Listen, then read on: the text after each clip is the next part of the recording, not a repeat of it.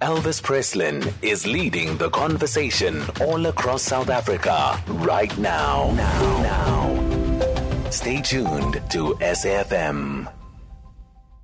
The Electoral Commission is calling for public comment on regulations supporting the Electoral Amendment Act.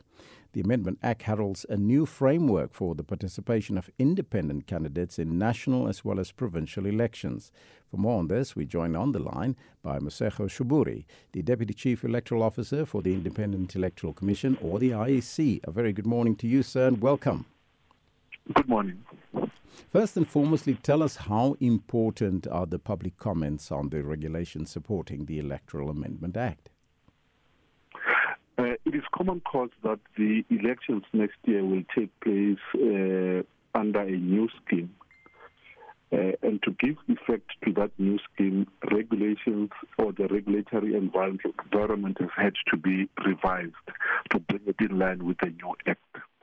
So the Commission last week published a set of 6 draft regulations which are intended to give effect to the Constitutional Court ruling that independents must be able to stand for elected office without any affiliation to any association.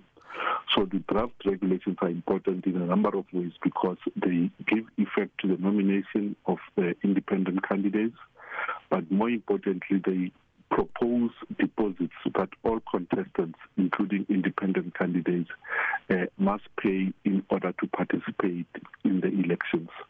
So the Commission would appreciate input from interested persons by the 27th of August so that the Commission can consider those before it issues the regulations.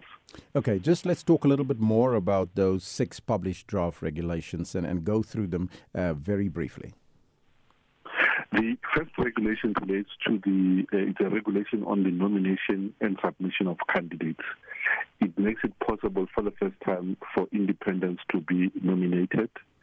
It spells out the requirements for the participation of independents, and as I said, it proposes deposits to be paid by independent candidates as well as political parties intending to contest elections.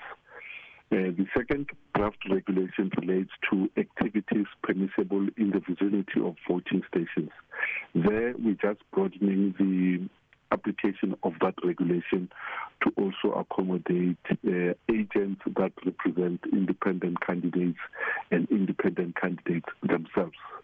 The third regulation relates to regulations that govern the liaison between the Commission and candidates and the relationship between the Electoral Commission as well as elected representatives. There we're just broadening the definition to indicate that liaison must be held with both parties as well as independent candidates and those who subsequently get elected into public office, even if they are independent candidates. The other set of regulations are just minor adjustments to accommodate independent candidates. There are no substantive matters there. The only substantive regulation is the one that relates to the nomination of candidates and the deposits that must be paid by any of the candidates intending to contest. There are critics that suggest that the new Electoral Amendment Act is unfortunately failing to comply in any meaningful manner with the Constitutional Court's order that the government should amend the Act to make it possible for those independent candidates to stand in national and provincial elections. Do you concur with that assessment? There are at least 2 Constitutional Court challenges certain aspects of the amended Act. The Constitutional Court has issued directions that papers must be filed by the 8th of August. The Commission will be filing papers, and after the 8th, those papers will be made known, and the position of the Commission will be known to the South African public as it relates to the Constitutional Court challenges. Suffice just to say, in those 2 challenges, the Commission is filing an affidavit to abide the position of the court. It, however, submits explanatory affidavits to explain some of the nuances and the technicalities underpinning the Electoral Act and clarifying some of the misconceptions that it thinks ought to be clarified so that the court can come to a just and equitable solution on those two constitutional court challenges. So by the 9th, the position of the Commission will be made public. Mr. Sheburi, and just briefly, how can the public now submit their respective comments on the Commission's proposals encapsulated in the draft regulations, and also when is the deadline for the public comment? The deadline for public submissions is on the 27th of August. The submissions could be made if a person wants to make a submission on the quantum of deposit that the Commission is proposing.